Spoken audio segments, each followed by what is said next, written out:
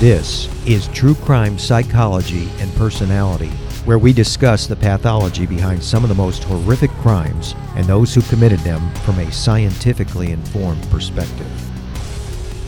I'm Dr. Todd Grande. I have a PhD in counselor education and supervision, and I'm a licensed professional counselor of mental health. Dr. Todd Grande, that's my YouTube channel. Today's question is, can I analyze the case of Larry McNabney? This case involves a woman named Laren Sims, who went by many aliases, and a victim named Larry McNabney. I'll start with a background of Laren Sims. I'll move to the timeline of the crime, then offer my analysis. Laren Sims was born in Attleboro, Massachusetts on January 20, 1966. She moved to Florida at a young age. That's where she went to high school. It was reported that her IQ was 140. So a standard deviation on an IQ test is 15 points. So she was about 2.67 standard deviations above the mean.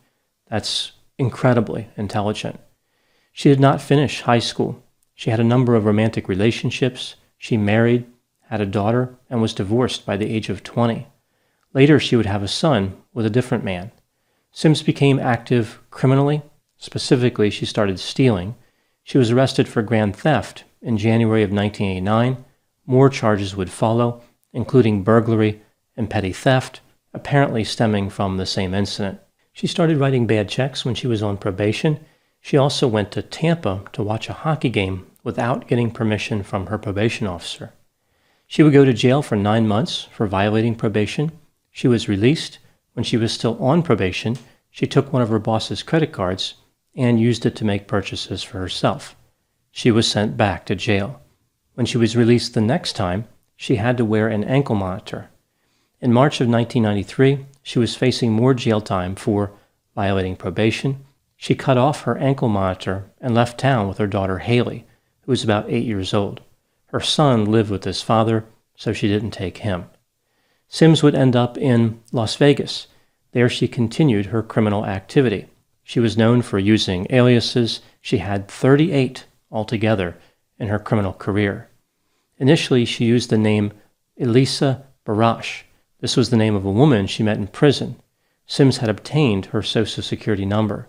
I guess Barash had missed the prison class on preventing identity theft.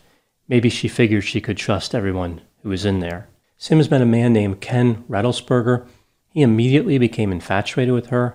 Sims and her daughter moved into his house. Sims found one of his credit cards and ran up a number of charges without his permission. He asked her to move out, but after a few weeks, she had worked her way back into his house. They would get married in 1994. Sims continued to spend much more money than she was making. She would go out in the afternoon and at night and not say anything about where she was going. Her husband found her to be elusive. Using the name Elisa Rattlesberger, she applied for a job as a secretary at a law firm in Las Vegas in 1995. The lawyer who owned the firm was named Larry McNabney. He liked her and offered her the job. Sims and Ken Rattlesberger would get divorced around the same time. Sims had taken about $30,000 from him during their marriage. Sims and McNabney started seeing each other romantically. She moved in with him not long after. He caught her stealing money from his wallet the day after they moved in together. Later that same year, the Nevada State Bar investigated McNabney's law firm. They concluded it embezzled more than $140,000 from clients. McNabney realized that Sims was responsible. He told her not to do that again. McNabney closed his legal offices in Las Vegas and in Reno and moved to Sacramento, California. There he set up a new office. In 1996, Larry McNabney married Laren Sims. He was 17 years older than her and had been married 4 times before. Sims then referred to herself as Elisa McNabney. I guess McNabney was not really worried about that whole embezzlement thing.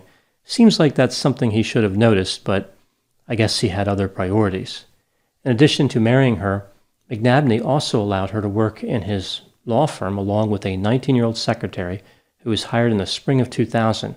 Her name was Sarah Dutra. Sims and Dutra became close. They were both fascinated with pop culture and pictured themselves as celebrities. They took on kind of an us-against-the-world mentality as they both clashed with McNabney. He did not like Dutra at all, yet he continued to employ her. McNabney's drinking behavior had always been a problem for him, but it was becoming more pronounced. He was also depressed. He was becoming increasingly irresponsible with finances and spending more time with his horses. He would often attend horse events. McNabney allowed Sims to hire a new secretary who could do the work of Dutra because she was hanging out with Sims all the time and not getting any work done. Sims and Dutra were also using an incredible amount of marijuana, and they would frequently go to parties. Sims wanted to maintain her lifestyle and started to see McNabney as an obstacle. She decided to murder him. Apparently, Dutra was supportive of this tactic.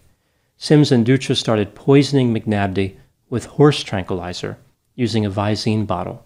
He wasn't dying quickly enough for Sims, so on September 10, 2001, Sims and Dutra injected him with horse tranquilizer in a Los Angeles hotel room. All three of them were attending a horse show in Los Angeles. Sims and Dutra were seen pushing McNabney out of the hotel in a rented wheelchair and putting him into his pickup truck. He was still alive at this point, but he could not resist effectively because of the tranquilizer. They drove him to Yosemite National Park with the intent of burying him. He was not dead, so they brought him back to Sacramento and administered additional doses of tranquilizers. Larry McNabney would die on September 12, 2001. Greetings from Evergreen Podcasts. We're rolling out a listener survey, and we want to hear from you. The information in the survey will help us gather statistics and in turn make our shows more appealing to advertisers. I know most people don't like ads, but this is one of the only ways our shows make money and help keep their lights on. We promise it will only take a few minutes, but the impact on our podcasts will be tremendous. As a token of our appreciation, we'll randomly select one lucky participant each month to win an exclusive merchandise package from Evergreen Podcasts. Head to evergreenpodcast.com/listenersurvey to help a show and possibly get some free stuff for doing so. We can't thank you enough for the support. Now back to the show. So when the scammer uses the hypnotic method of building rapport, then they create dysfunctional, delusional reality. That's how a scam begins, convincing the mark that it makes perfect sense to hand over their money to a con artist. The Scams and Cons podcast tells you how scams are run. You'll hear how people are convinced to buy fake art, buy machines that print money, or steal your house. I get a phone call from my wife, and she let me know that they had decided to move all our stuff out. I could no longer do anything about it except go through an eviction. And you'll hear it from the experts, people who run the cons. So we go to your bank, you go in and get $6,000 cash, give us each $3,000, we give you this. You go home, and what you find out is cut up newspaper. It's fun to know how the trick is done, and that's what Scams and Cons is all about. Listen at scamsandcons.com or wherever fine podcasts are found. Sims and Dutra kept McNabney's body in a refrigerator in the garage of his house for several months before transporting his body to a nearby winery in Linden, California. This is where the police would find his body on February 5, 2002. They looked for Sims, but she had already converted the couple's assets into cash, more than $500,000. She was nowhere to be found. A nationwide manhunt was initiated. Sims had switched to a different alias and drove to Florida. She was hiding at the house of a friend of her daughter, Haley. She turned herself into the authorities on March 20, 2002, and confessed to her crimes. 1 week later, on March 31, which was Easter Sunday, she brought an end to her life by hanging when she was in her jail cell. She left a note behind in which she asked her attorney to sue the jail for not preventing her suicide. She wanted the money to go to her children. She said her actions spared her children from having to watch her trial on court TV, and they could move on with their lives without a heavy burden. The state of California had enough evidence to charge Sarah Dutra with first-degree murder, but the confession of Laren Sims was hearsay. The judge would not let it be used as evidence against Dutra. Ultimately, Dutra was found guilty of voluntary manslaughter and being accessory to murder and sentenced to the maximum penalty, 11 years and 8 months in prison. She was released in just over 9 years, in August of 2011. Now moving to my analysis. Laren Sims appeared to have a number of characteristics, many of which were quite obvious to those around her, but others she was able to disguise. She was intelligent, selfish, manipulative, deceptive, charismatic, impulsive, greedy, flirtatious, and focused on her appearances. She appeared to be both narcissistic and psychopathic. It would appear that Sims was able to manipulate so easily, in part by using the fact that men thought she was attractive. Men would overlook behaviors like stealing in order to continue having sex with Sims. Sims was proficient at making a good first impression. She dressed in nice clothes. She wanted to appear classy. She maintained a demeanor that made her look like an elite, a celebrity. She felt as though she was better than other people, and she wanted to look the part. She knew how to sidestep tough questions. She would switch the topic of a conversation away from something she wanted to avoid. When she interviewed for jobs, an offer was soon to follow. When Sims interviewed with McNabney, she said that she had a master's degree in business administration. McNabney told people that he thought Sims was lying about her education. Yet, of course, he still hired her. She encouraged him to drink, even though he had a history of substance use problems. This didn't seem to bother him. There were many warning signs available for McNabney. One could argue there were nothing but warning signs. It wasn't like just one or two red flags. It was like a battalion of red flags going on a riot and setting themselves on fire. Friends and associates of McNabney felt as though he was a shrewd business person, and he should have known what he was in for with Sims. They suggested that the romantic interactions between the two must have been phenomenal in order for McNabney to overlook Sims' destructive behavior, essentially saying that perhaps the two were using each other. McNabney was using Sims for sex, and Sims was using McNabney for money. Even if this was the case, McNabney was aware that Sims' lying and stealing were not the only problems. He had written a note to a former love interest saying that if anything happened to him, his wife would be the one responsible. I've seen this situation in many cases. For example, there was something like this in the Susan Powell case, where she had indicated that her husband, Joshua Powell, might murder her. If someone finds themselves telling another person that if they die unexpectedly, their spouse murdered them, it might be time to look at the pros and cons of the marriage. No matter how that analysis goes, what kind of pro can outweigh a con of dying? On the one hand, they make me breakfast in bed. On the other hand, they might kill me. It's really not hard to figure that one out, right? That one seems pretty clear, mostly because of the dying part. Let's look at the potential personality profile for Laren Sims. She was high in openness to experience. She was creative, like coming up with all those aliases, and she had a massive investment in fantasy. She was fascinated with the good life. She identified with works like The Great Gatsby, and she was fascinated with Bonnie Parker from Bonnie and Clyde. Sims had low conscientiousness. She was impulsive. She took whatever she wanted. She didn't think about the consequences. She had high extroversion. She was sensation-seeking, outgoing, and assertive. Low agreeableness. She was distrusting and antagonistic. And she had mid-range neuroticism. She didn't seem to be particularly depressed or anxious, but she did have trouble resisting temptation. There are many elements of this case that stand out. One in particular is the relationship between Sims and Dutra. Sims was living a lie. She had little regard for the rights of others or the law. But Dutra had no criminal history. When Dutra met Sims, Dutra would end up turning into a killer.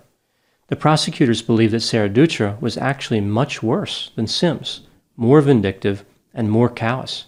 For example, when Sims and Dutra took McNabney to Yosemite National Park, Dutra started digging a hole.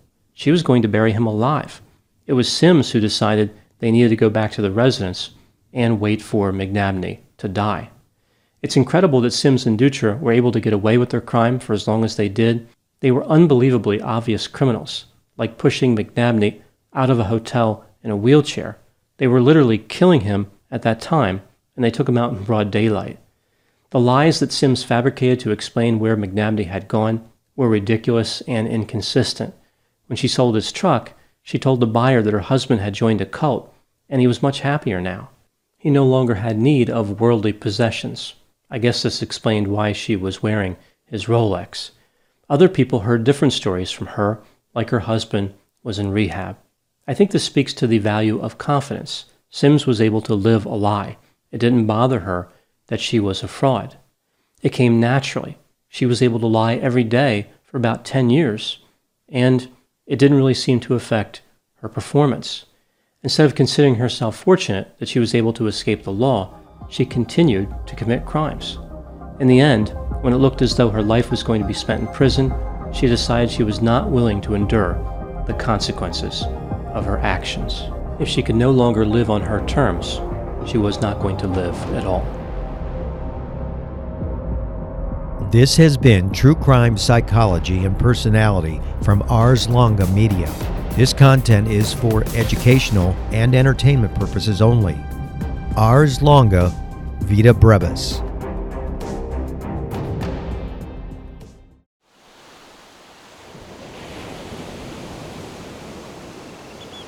Did you guys hear about that couple that went on vacation and one spouse murdered the other? In fact, the entire vacation was planned just so that they could make the murder look like an accident. Ah, so like a slaycation. Oh boy, sounds like a fun new true crime podcast to me. On every episode of Slaycation, we'll examine true cases of people who were killed while on vacation. Was it murder? Or just a horrible accident? That's up to you and the law to decide. But either way, if you leave for your vacation in the plane and come home under the plane, you've definitely gone on a slaycation. Join us every week for a fascinating new episode. 911, what's your emergency? But make sure to pack your body bags. Because getting away can be murder. This is Slaycation.